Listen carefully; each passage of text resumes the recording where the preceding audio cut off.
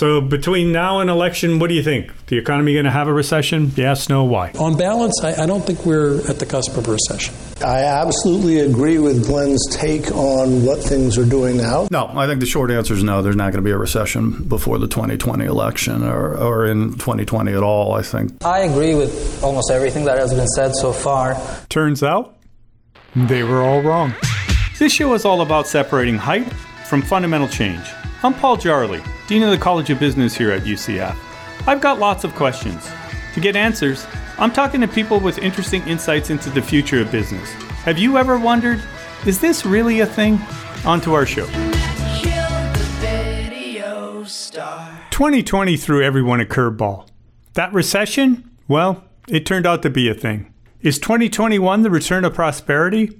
Will the economy go on a run like it did in the 1920s? I sat down with our resident expert, Dr. Sean Snaith. He's the director of our Institute for Economic Forecasting. Listen in. Well, thanks for joining me today, Sure. Sean. Pleasure. We got a lot to cover. I'm going to ask you to be the ghost of economy past, present, and future, if you don't mind. And let's start out with the past. Back in 2019, I hosted a panel of people, including Glenn Hubbard at the time, and asked them whether a recession in 2020 was possible.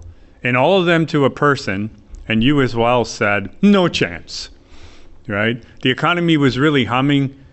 When I asked them what they were concerned about, frankly, they had trouble coming up with anything. And then March of 2020 happened. So how bad did it get in 2020?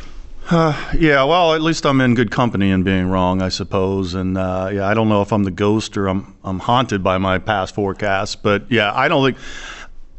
Two things that I don't think anyone saw coming. One is a pandemic, global pandemic out of China.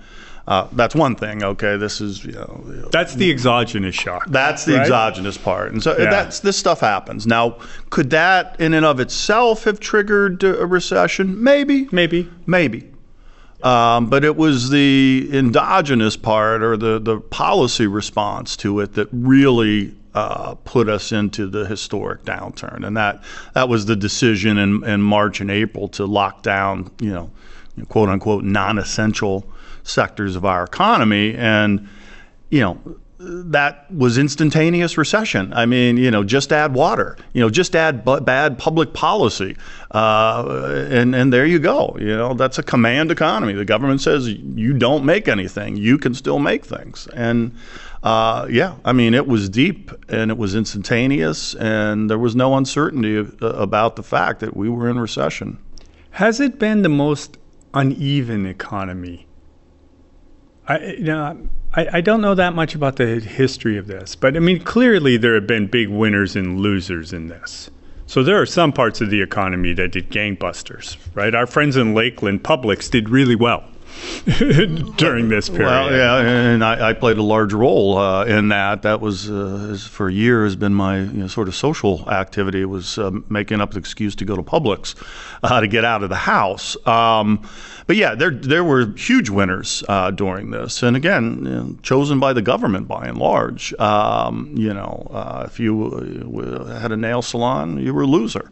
If you were selling groceries, you were a huge winner. If you were selling goods and services online, you were a huge winner. If you required a crowd to be successful, you were a loser. That's right? exactly that was sort of the rule, right, quite frankly. And instead, if you were selling something that people could enjoy by themselves, in general, you were a winner as part of this. I can't think of another recession I could summarize that succinctly, quite frankly. Can you? I mean, no. I mean, this is unique. I mean, typically, you may have an exogenous shock that can knock the economy off its tracks and precipitate a recession, but generally, there's some internal weakness already in place. Yeah. Oil in the 70s, probably the best example, right? So that was a huge shock a couple of times, and oil was far more important to the economy back then than it is today in terms of how much oil we use to produce GDP. But yeah, this was just unprecedented, and like I said, I just couldn't believe what was being done. Under the guise of public health. So how would you describe the economy now? today? think, we're in the midst of a pretty solid recovery. And again, this is because of the nature of this recession and its uniqueness. Typically, there's a psychology involved with recession and exiting recession, and confidence has to build, and it's a more gradual process typically. Everyone knew why the economy was in recession. It wasn't because the economy was in poor shape. It was because the government shut it down. And that's why, the panel of economists in 2019 said everything was fine. And that was true through much of February. Economy was in fantastic shape. Maybe the best I'd ever seen, in terms of the labor market for sure. And so, in order to get out of recession, it was pretty easy to do, and the big thing was to let the economy open up again. Tell them all at Millenia you can have shoppers there, and all of a sudden, we're selling retail goods again that weren't being sold for several months, and people that were furloughed were being, at least part of them, were being called back. So, we saw in the third quarter of 2020 a really large, almost 34% increase in GDP growth at an annual rate. That was after the second quarter's contraction, historic, of 31%. We just got a report this morning in the fourth quarter, the first take on GDP growth, and it came in at 4%. So we're continuing in a recovery. It hasn't been officially declared. I think the NBER, who weighed in very early on when the recession began, will likely declare, I think May, but May or June of 2020 as to when we hit the bottom and began this recovery process. And I think most of the data, while it's not final, supports that. Let's talk about government response for a little bit. So we're talking about our third fiscal stimulus package, if I got my numbers right, I think. Yep. The Biden administration is talking about their third. In your judgment, how effective were the first two, and how necessary is the third one? I think the first one, again, we threw in a matter of weeks, close to 40 million people out of work. I mean, just, the labor market doesn't function like that under normal circumstances. It lags behind the economy, and unemployment rises gradually. It doesn't spike. And so that money, was needed. Unfortunately, I mean, it happened pretty rapidly by DC terms. $2.2 trillion, passed and signed in a matter of weeks. That's, a record as well, but we traded off sort of precision for speed. And so people were getting checks, quite frankly, that didn't need those checks. My father, who passed away, got one. Yeah. And there's plenty of examples of that, but that's a different kind of mistake. But I mean, giving it to somebody who's been working through the entire pandemic and hasn't seen any loss. It was a blunt tool, right? An immediate blunt tool. And so that helped, but it wasn't enough, of course, because the economy still, really didn't recover till we opened things up. Mm-hmm. Well, to put this in perspective, maybe for people who don't follow this as much as you and I do, right? In 2019, the economy was $22 trillion, give or take, right? So a $2 trillion package is a little under 10%. I mean, it's fairly big, much larger than our collective response to the Great Recession after 2008, 2009. And the total response, which was, I think, about 1.6 or 1.8 trillion, it took about 16 months to be kind of rolled out and implemented piecemeal. And spent, right. And spent. Yeah. So this was very quick, very large, and, necessary because of what had happened with the shutdowns. Now, had we not shut down everything and let people make their own decisions, and maybe do public health measures, masks, social distancing, washing your hands, sanitizing, common air, but yet let the economy, continue to function. I think we would have seen maybe a recession, certainly nothing on the magnitude of what we went through. The second stimulus is really just rolling out now. How effective do you think it'll be? Well, the second one, a little bit smaller. It will help. Again, I think the big thing is the economy's reopening. Consumers are spending again. A lot of pent-up demand from this recession. We've got the vaccines through the approval process and manufactured and being administered. So as we proceed through 2021, that fear factor is going to go down. The ability to be in larger crowds should be increasingly possible as we go through 2021. So, that's really going to be more important than any stimulus. And so this 1.9 trillion that's being discussed now probably is overkill where we are in the recovery. But if they're going to do something, let's take the time and target it to those who need it. Yeah, right. I mean, so I can see extended unemployment insurance benefits for people who are still out of work, right? Rather than just mailing checks to people. Right. Willy-nilly. Yeah. This shutdown and this recession has really disproportionately hurt lower income households. I mean, service like no industry other. people. Service industry people. I mean, here with tourism being such a large sector, tens of thousands of people lost their jobs in tourism and related businesses. Those are the people that have not gone back to work. These are the people that are still unemployed. These are the people that need help, not people that have been lucky enough to work throughout the entire pandemic. So did Florida do worse than the U.S. economy as a whole? Well, the contraction in state GDP, I think, on percentage terms. In percentage terms, I think we're projecting about 6%. Okay. Versus 3.5% nationally. Mm-hmm. So, and twice again, as bad, basically. Yeah, and it makes sense because the devastation to tourism. I mean, Orlando International Airport passenger traffic was down 97% year over year in March and April. I mean, it's effectively shutting it down. And then we had the major theme parks closed, and people weren't going to the beaches, and spring break was viewed as evil for different reasons this year than it usually is. It was going to be this huge super spreading event, right? Super spreaders, Florida took it really on the chin, and tourism is still climbing its way out of that very deep hole. But the rest of the economy, certainly didn't fare as badly. Do you think this next stimulus package will pass? Do you think Congress will do something? I'm kind of curious that there's been pushback because one thing I've observed, at least recently in politics, is that when it comes to the Democratic Party, there are no deserters. They sort of march and vote in lockstep. Maybe somebody will pay a little lip service here and there, but you don't have people voting against the party very much. And so they've got majorities, albeit slimmer than they did in 2008.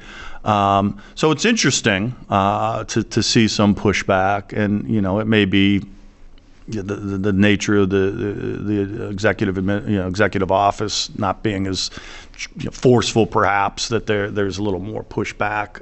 But I think something will come through. 1.9 trillion. Almost the same size as the package we did back when the economy was contracting 31% at a time when the economy is 6 months into recovery. It seems a little late in the game to be spending that kind of money. And then, you're talking about, before we began recording, yelling at kids that are on my lawn. I've been doing the economic equivalent of that for about 10 years about the national debt. Well, I'm right there with you, brother. We're probably the only two people who talk about this regularly. Right, and it's 27.6 trillion right now. If this goes through, let's just say $1 trillion. That plus still reduced tax revenue. I mean, we're going to be pushing $30 trillion. Certainly by the end of 2022 at this pace. Balanced budgets, surpluses, budgets at all. I mean, who needs them? We've got continuing resolutions to fund everything. No debate over priorities. No, it's just spend away. But I'll say the same thing about the debt. You can't run up debt like this forever. We can't have a climbing debt to GDP ratio without a day of reckoning at some point. I mean, we've been lucky. I don't know if it's lucky. I mean, we've been enabled. Well, interest rates have been so low for so long. Well, that's it. And so there's been no short-term pain. None. From all this borrowing, But interest rates aren't going to be low forever. Now, they might be for 5 more years. They might be for 10 more years. But if we keep adding to that debt and interest rates start to rise, then the burden of that debt's going to rise right along with it. And we don't have wiggle room in the federal budget. I mean, most of the federal budget is, non-discretionary spending, mandated entitlements, and can't be touched. The discretionary stuff, less defense, more education. This is nickel dime stuff when you're looking at a debt approaching $30 trillion. So let's go on to the future then. When does the economy recover to pre-pandemic levels? What's your best guess on that? Both nationally and in Florida. Yeah, I think in the aggregate, if you're looking at total payrolls, total jobs in the economy, I think by the end of 2021 we should be back to where we were in terms of payroll levels. The unemployment rate probably not down to the same levels by then, but I think into 2022. Again, assuming that this recovery progresses and there's not another policy shock or viral shock, but with tourism lagging, right? I think Florida will come out a little later. Yeah, I think we're into 2022 before tourism sort of gets back, but. The data thus far is encouraging on that front. Passenger traffic over the holiday season in Orlando was the largest in the nation. Down still 42% year over year, but again, as we discussed earlier, it was down 97% in March and April. So that bounce back is really pre-vaccine. Right, nobody had the vaccine for the most part. Very few people did by the time the holiday season rolled around. This was just people saying, I see what it is. We know what the risks are. I'm traveling. And as the vaccine is administered more widely, then I think that tourism accelerates as that takes place. So I think by the time we get to summer. It may not be exactly where we were in the summer of 2019, but I think we'll be 75 to 80%. So if you're the Biden administration, what do you do? Well, take it easy on executive orders. No, I think they're going to need to do some. They'll do some stimulus. I would say, again, let's make it targeted to those that really need it, to the individuals and the businesses that were damaged the most by these lockdowns and this COVID-19 recession. And then, take the foot off the gas and let's see how 2021 plays itself out. Because I do think, the pent-up demand is still out there. It hasn't been fully vented.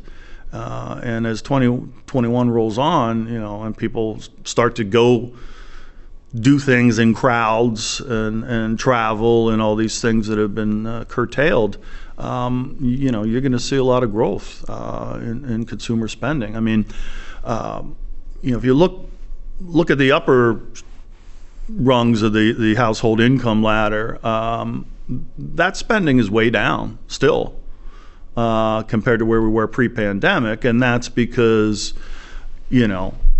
those households are the ones most likely to, go spend 2 weeks in Aruba or, most go out. discretionary Right. experience-based spending, right? Exactly. Yeah, So, no doubt about it. And so that has not been uncorked yet. So that's still coming. I think housing is a pretty solid driver of the economy, not just here in Florida, but nationally, and I think it will continue to be. It was unusual, although it's not late cycle anymore, but pre-COVID-19, there was a booming or a building boom in housing taking place, and that was, at the tail end Right. of that expansion. Usually construction, booms at the beginning of an expansion. So we had this late expansion, wind from construction, and that breeze is still blowing, and I think continues through 2021 and probably a couple of years beyond. Do you think there'll be a tax increase?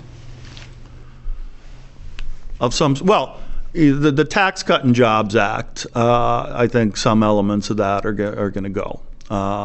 It's always easy to just say, oh, we're going to tax corporations more, and just pretend that there's some extraterrestrials that pay that tax. Yeah, that pay that tax. That it isn't really us paying it, but it's confusing enough to most people that they think that they're not paying it, and so I think you'll see that. Always fashionable to tax the rich. Those higher Defined is over $400,000. Is that the current proposal? I think. Okay. Well, it depends on where you live. Yeah, right. And if you have kids. I think taxes are going up. And so that, will have a dampening impact on the economy going forward. I think the economy, because of the COVID things, got some momentum here as we recover from that. So it may not be a bad time in the short term. Not in the short term, right? Yeah. Yeah. But what I would expect to see, and I don't know if it'll be, in this administration, but at some point there are going to be new taxes implemented. And I think, again, back to this $27.5 trillion debt and growing, it's got to be paid for somehow. And there's two ways. Wealth taxes. I think your 401k might suddenly be subject to a charge or a withdrawal processing, privilege fee. Financial transaction taxes. We'll get those GameStop Redditors. We'll make them pay a tax every time they try to buy. I think in the medium run, that's likely to be the case. Is it politically or economically viable, though, to create a new set of taxes that would actually put the federal budget in balance? I mean, go back to pre-20 spending, 2020 spending. Well, again, there's two ways out of this, right? Yeah. We can either cut spending and get back into a balanced budget or a surplus situation, right. Or, not unlike UCF, we can try to grow our way out of this. Yeah, well, there are limits to enrollment. Yeah, right. And the best of growth that we could expect would be insufficient to deal with the debt that we have. Like 5%, we're not right. I mean, 5% would be historic over. Would be historic, and would need to sustain that, and even then, would still have to make some decisions. Right. But what's not been addressed are entitlement programs. Those taxes have been tweaked a little bit. The income limits have been pushed up. I think that'll be part of that puzzle. Retirement ages might go up as well. I could see that happening. And again, as I get closer to eligibility, my opinion changes a little bit. Damn it, I want my Social Security. But it was originally not meant to be a 35-year defined benefit pension from the government. This was to keep the elderly, many of whom, fought in the great wars and supported those efforts and, lived through the Depression and, worked to make our country great, make sure they didn't end their lives in poverty. And so the eligibility age at the time it was the program was created was older than the life expectancy. And so that hasn't changed much in terms of eligibility age, but life expectancy has gone up significantly. And so that's why, people are at the Social Security trough for much longer than historically was the case. Anytime you try to touch Social Security, you're pushing grandma off the cliff in a wheelchair, the AARB, jackboots come out after you. I think there's a realization finally dawning here that we're in trouble with this program as it is. The status quo is non-sustainable. So last question. Is the Roaring 20s going to be a thing? It was for 2 months. Right? The first 2 months, was the best of times. Can we have another decade-long run? I'm not sure. I think that there's significant damage from this recession. I said, well, the aggregate, we might get back to the numbers, in a year and a half. There's still going to be losses that don't persist, get recovered. Right. Yeah. Particularly small businesses. Mm-hmm. No doubt. There's many did not make it through the lockdown itself. Many limped on for a while, but will not survive 2021. And so that, those folks, those resources have to be sort of redeployed. And I'm a bit concerned about policy. I mean, it seems like we're slipping back towards sort of policies that do have a downward impact on economic growth. A lot of the Obama-Biden type ideas are sort of being re-rolled out again, and I think a lot of that is what kept the economy from really bouncing back more strongly after the Great Recession.